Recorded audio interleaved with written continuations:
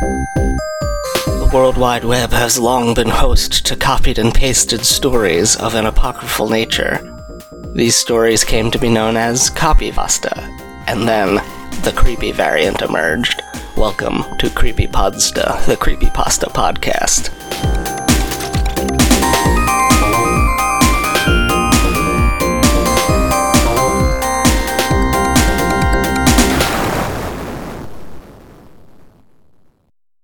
Hello, welcome to this episode of the podcast, Creepypodsta. It is episode number 188, featuring the same guest as last week. Oh, I'm going to get to introducing the guest this early, huh? Wow. Okay. Oh my god. Welcome back to the show, Hannah Burge. Hello. It only took 20 seconds to, not even, it was like 15 because I left 5 seconds God. before the... I guess it's Maybe really like 45. You're trying to average it out intro. because, like, last time it took like 20 minutes. Yeah. To introduce me. Yeah. Whatever. Yeah, that's fine. So we are going to talk about a creepypasta from No Sleep called Mold Kills by a user named Petrichor1814. 1814. Yeah, I don't know what that means or who that is. Let's see if I can find out. Petrichor1814, if this is like one of the famous authors, maybe?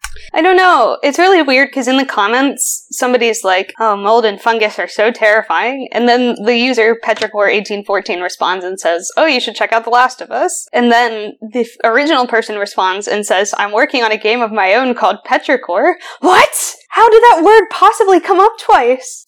This is interesting. This story was written by an autistic teenager. Really?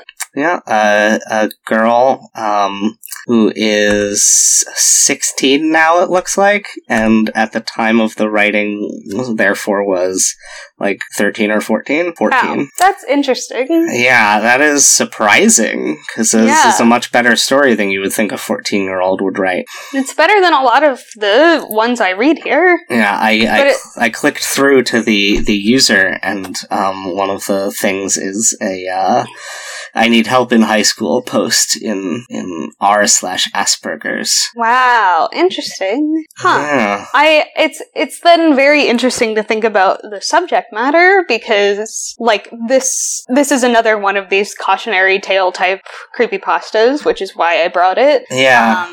But it's like very taking it from that perspective. It's almost a like retro cautionary tale, like a very, very extreme example to like understand how wild the genre is, if that makes sense. Yeah, it's definitely reads like, to me, I mentioned before we were recording that it reads like a Goosebumps. Yes. That it definitely feels like, maybe counting out the like actual body count in the story. But knowing that it's like this, I'm like reading a little more from her post. She's somewhat of a troubled youngster, or was, somewhat of a troubled youngster. Hopefully she's doing better now. Yeah.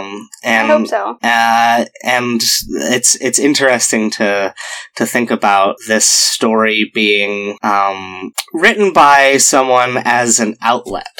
Yeah.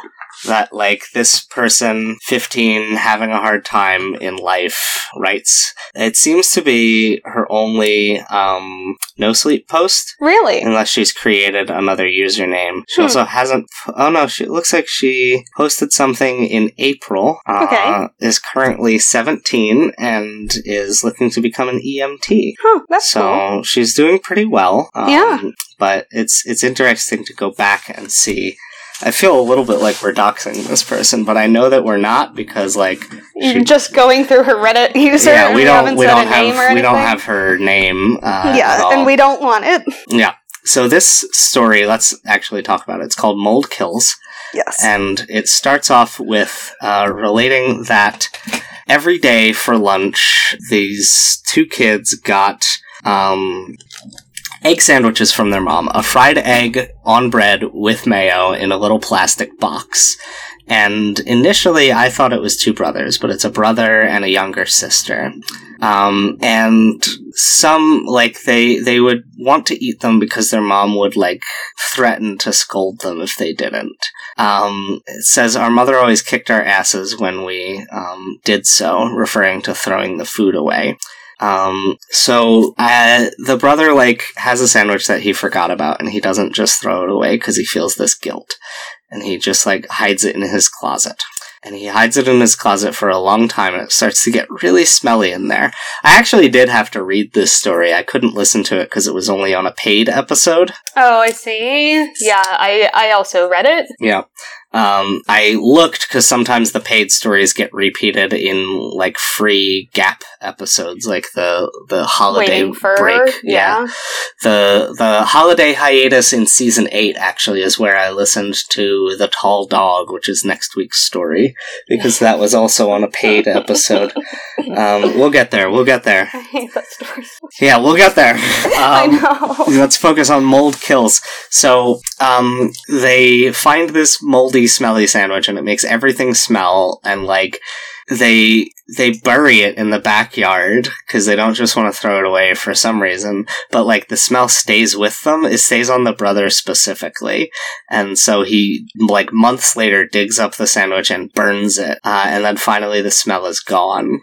And the narrator mentions, like, that she should have noticed something weird about his behavior, but I didn't notice anything in the story that was weird about his behavior. I didn't either. Yeah, but then, like, he burns the sandwich, she sees him hanging out with a friend, there's no smell anymore, and then the next day he just, like, explodes with mold spores and turns into a mold zombie. Yep. And then they just leave. The sister and the mom are just like, we're gonna go move away now. Yep. Even though they were too poor to eat anything but white bread with mayonnaise and a single egg on it for lunch, they are going to abandon their house and move away. Yeah, okay? Pack your bags and move away. Yeah, that's the one only way thing to deal with your problem. And yeah, this is much more explicitly a cautionary tale saying, check your closets, check your kids' closets. Eat your food and don't put it somewhere where you'll forget about it. This is, I realized as I was listening to you, this is the Goosebumps version of Edgar Allan Poe's The Telltale Heart. Oh my god, it's absolutely the Telltale Sandwich. And the cover is just an image of the grotesque sandwich bulging with mold and, like, the tendrils of mold. And then what is the blurb on the front? It's gonna be, like, my gosh. A sandwich to die for. Or, like, this sandwich is ... to die for, something like that. I love this. So good. It's better than I ever could have imagined. It's got the, like, tone and pace and content of a Goosebumps. The whole, like, tone of it is very weird. Like, all the characters behave so bizarrely. And I kind of like that, even though it's a no-sleep story and you want it to be a little more realistic. I feel like so many of the authors are so bad at writing, like, they attempt realism, but they're bad at it. And I would much rather have, like, no attempt made at realism, and you did a good job of making a bizarre, unsettling, like, Goosebumps dream-like quality horror story. Yeah, I agree. I mean, I think the fact that we're comparing this to many time published authors' work and saying that, like, the tone is very similar should speak to how well the story is written, which I actually think it is. I mean, here's the thing about R.L. Stine. He wrote Goosebumps stories in 8 days. He would write a Goosebumps book in 8 days, like, amazing, from conception to final draft, because he would literally sit down as his job and write for 8 hours a day. What? 8 hours a day? Yeah, he wrote all of the Goosebumps books. He didn't use ghostwriters for those. No, I knew that was true. He used ghostwriters for some of the spin-offs, like Choose Your Own, or, like, Mega Goosebumps. I think maybe for Fear Street as well, or like some of the Fear Street spin-offs, but Goosebumps for sure. He wrote all 64 original Goosebumps novels on his own. He didn't use ghostwriters, but he sure wrote about ghosts, am I right? Yeah, He himself was a ghost writer because... You think he's a ghost? He wrote about them. He's like he writes the... Did you ever see the show Ghost Rider when you were young? Yeah, that was based on the toy that was an Etch-a-Sketch that you had a pen, right? What? No. I'm pretty sure. No. I'm looking it up. Ghostwriter. Ad show. Oh. It's all one word. Yeah. Oh my gosh, this is amazing. This is like such a flashback for me. This is on, I think, oh my god. I'm watching the opening to this television program. Yeah, I had never watched it. Wow. Oh, Jeff, how do I send this to you? Where's the chat? I'm not gonna watch it. I knew it was on when I was a child. No, it's a 30-second video clip of the intro. Yeah, I don't want you to watch the entire television program. It was bad. What is this toy I'm thinking of? Yeah, there was a toy called the Ghostwriter. I thought that this was a, like, weird adaptation of it, this show. Because it's about a ghost that, like, writes in the air, right? Kind of. If I remember correctly, it was on PBS after Reading Rainbow. The Ghostwriter was a slate like the Etch-a-Sketch, but you would draw on it with, like, little stamps and a pen. Ah, I see. That makes sense. Yeah, magnets. Everyone loves magnets. Yeah. How do they work? When two magnets are around, they don't touch on one side. Opposites attract. I always have to emphasize the T in the phrase ghostwriter, because there's also the popular comic book character, Ghost Rider, who is very cool, because he's a skeleton in a leather jacket who rides a motorcycle that's on fire. Oh yeah, I remember that guy. Also, he's on fire, or his skull is at least. Yeah, that's good. Yeah, I like what Ghost Jughead's Rider. ghost is going to turn into? Jughead's ghost? From Jughead from Riverdale, not real Jughead. Okay. Not the hamburgers one, but... Well, I always like to lay the love of hamburgers onto the Riverdale Jughead also, because if I remember correctly, there's a scene in, I want to say the second season, it might have been the first. He was on camera with a hamburger once in season 1, and he was not eating it. No. I'm going to say something else. Oh, okay. Which is that Cheryl Blossom gives him a spider pin and says that he can sell it for hamburgers. That's very fun. So yeah, I guess he eats all of his hamburgers off screen in Riverdale, because they do make jokes about how much he loves hamburgers. Yeah, we just never see it. I think he might eat a hamburger in season 2, but I watched all of season 1, and he is pictured on screen with a hamburger once. And then there was like a between seasons promo video of Cole Sprouse in costume eating hamburgers lovingly. What? Yeah, you heard me. That's incredible. That's another show that is like so committed to how bad it is that I like it a lot. I want to catch up. I want to find out who the Riverdale slasher is, or whatever season 2's plot was. What? You're not caught up to that point? No, I watched like 3 episodes of season 2 and was like, I could watch good shows instead, actually. Jeff, season 3 is about evil Dungeons and Dragons that possesses people. Hell yes. It's called Goblins and Gargoyles, or Griffins and Gargoyles. That's what it's called. And it's awesome. I'm living for Riverdale adapting the Chick-tracked Darkest Dungeon. Yeah. That's what I need in this life. Yeah, and then, like, Betty's mom and sister join a cult, and Betty thinks that they're trying to burn babies alive because she sees them, like, floating the babies in the air over a fire, and that's, like, how the plot starts, and it is awesome. It is just, like, so good in how bad it is. I am obsessed with it. The 3rd season has been amazing. I think, is the 3rd season the one that opens with the murder trial? I wouldn't know, because I didn't watch past the 3rd episode of season 2. Yeah, they arrest Archie for murder. Which is pretty wild. Spoilers for Riverdale season 3. Well, I didn't tell you whether or not anything came of that, whether Archie goes to jail or not. I'm just looking at pictures of Ghost Rider now, the skeleton who's on fire. I forgot that he's on Agents of S.H.I.E.L.D. What? Yeah, there was a recent reboot in the comics where they made him a Latino teen who drives a souped-up hot rod. Awesome. And the souped-up hot rod is on fire instead, and his skull is all shaped weird, and that's the version that they put on Agents of S.H.I.E.L.D. I did see a GIF that at some point, this is spoilers for Agents of S.H.I.E.L.D., at some point towards the end of Agent Coulson's story, he becomes Ghost Rider for one cool scene. Oh, what? He's like, by the way, I'm Ghost Rider, and his head becomes a skull that's on fire, and then he does something cool, and then, like, dies or something. Wow. That's wild. Yeah, I'm never gonna catch up on that show either. That's, yep. I wonder if it's finally ending, if they ever had to address the status quo of Infinity War or not.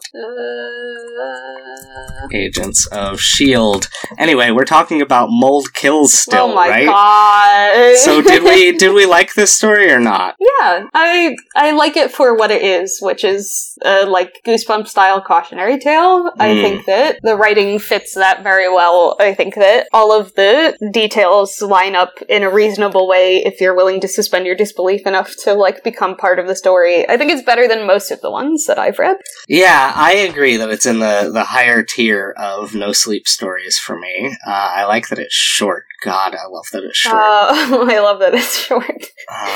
Yeah, I brought you 3 short ones this time instead of a nightmarishly long nightmare, but usually you stick those on me. Yeah, I it's very, very nice. I usually stick those, I make you do those because I don't feel bad making you do those because you have a lot of time to listen to or read these anyway at your that's job true. that you have. Yep. I'm constantly listening to podcasts. I never stop listening to podcasts. Yeah. So Mold Kills was fine? Yeah. I mean, most of them are bad. This one I don't think was explicitly bad. Yeah, that was good. I guess scariest part? I mean, I guess it kind of has to be the, like, she discovers her brother's corpse that's full of mold. I really like I find spookiness in liminal spaces, and I really like the area where she's not sure where the smell is, what is happening, why the smell is sticking with them. Yeah, that's good too. I think that's pretty spooky, and there's a lot of space to explore there. Yeah. I feel like if this were a full-length Goosebumps, there would be, like, 2 chapters dedicated to, like, trying different fun teen tactics to make him not smell. Yeah, like giving him a bath in prune juice or something. Yeah. Prune juice? Tomato juice, I don't know. Whatever they do on the Rugrats when the kids get skunked, they do a... Yeah, that's tomato juice. Prune juice. Whatever. I was trying to pick a different one. Give him a bath in orange juice. Yeah, God. They would definitely try a bunch of wacky stuff like that, right? In Sunfield Delight. Yeah. That's the full name of Sunny D. I don't think so. What? No, I made that up. Oh no, hold on. Why is it called Sunny Delight? Because it's a delight from the sun, and it's the same color as the sun. I'm making this up. The sun's like I guess it is the same color as the sun. Whoa, did you know that Sunny D is one word? Yeah, I'm seeing that now. That it's marketed as Sunny D in some regions, all one word. God, I've never seen that. Yeah, it's horrible. All one word is bad to look at. It's bad. Sunny D bottles were hidden across the web. What? Yeah, that's what I'm seeing too. I love when the web is written, but the is not capitalized and web is. There was... controversies? There was, a time when a 4-year-old girl turned orange because she drank too much of it because it's full of beta-carotene. Beta-carotene makes you turn orange if you have too much of it. Did you watch Scrubs when that was on? Not when it was on, but when it was airing in repeats on Fox 5 at midnight during my freshman year of college. Oh, I love Scrubs very much. And there's an episode where they are aping a house, and the guy comes in who's orange, and they're like, eating too much beta-carotene turns you yellow, and eating too many tomatoes turns you red, so he must be doing both. Have you ever seen the picture of that weird, like, Colorado politician? He's like a libertarian who took too much colloidal silver and now he's permanently purple. What? Are you kidding me? No, it's real. I'm gonna Google purple libertarian. Colloidal silver purple man is my selected search term. Yeah, that's colloidal silver. And he died! Purple man. Did he die? Oh yeah, there's a picture of a dead guy, but there's also a picture of the alive guy. Man who turned blue after taking silver for skin condition dies. Oh my, why would he wear a blue shirt?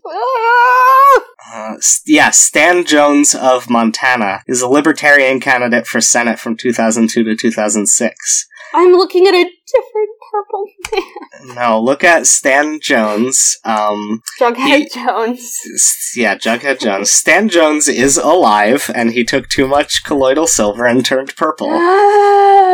This has happened to And he looks like that forever, because he's some weird libertarian who took too much silver. Argyria? That must be the silver disease. Yeah. And, like, there's a picture of him without a beard, and he definitely already took too much, and then there's a picture of him with a beard, and he's way purpler. He kept taking it. There are so many people who turned silver. Why? Blue man syndrome? Yeah, you turn purple from eating too much silver. Definitely like a white people problem. I do know why this is, and so silver nitrate is like a reasonably common thing that we have to work with in chemistry, and if you get it on yourself, it turns your skin extremely, extremely brown, in that spot for like many weeks. Wow. So, it just does, it's like silver nitrate photo bleaches, and they did this, like that was some of the first way that film was developed, was using silver nitrate, but then it made the film very explosive, so easy come, easy go. But yeah, silver does bad things in the sun, so basically if you eat silver and then you go in the sun, it will be bad for you. Yeah.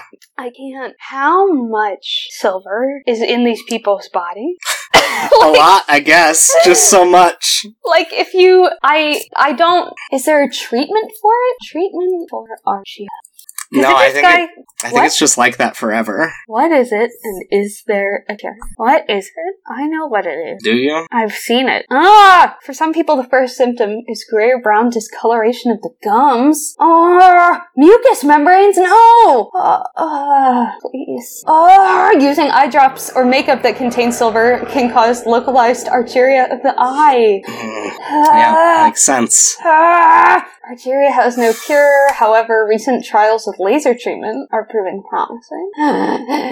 Jeff! You're in love with this. It's wild. Yeah.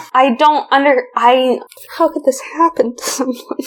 Like, why, I can't imagine, like, taking a supplement, and then my gums turn gray, and I'm like, this is fine and I should keep taking it. Like, what? Yep. Why did you tell me I had to. I'll never stop thinking. So that's our episode about mold kills. Oh, yeah. The people can't find you online, but if they want to find me, JeffJK on Snapchat and Instagram. Patreon.com/JeffJK. $1 a month gets you a bunch of stuff that I'm, like, many weeks behind on posting. I'm, like, getting it out there every once in a while. I'll probably post a bunch of it, like, I'll catch up by the time the school year ends, and then I'll make sure to post ahead of time, like, get ahead of it for when the school year starts again. It's just the school year is a very busy time for me. Yeah. Then you can go to weaponizedlanguage.com to find episodes of this show and my other show, coolmemes.biz/@Jeff for me on Mastodon, where you can find my thoughts. And that's everything. Our good ending line here. Check your closets, check your kids' closets. For the love of the gods we don't believe in, eat your food and don't put it somewhere where you'll forget about it.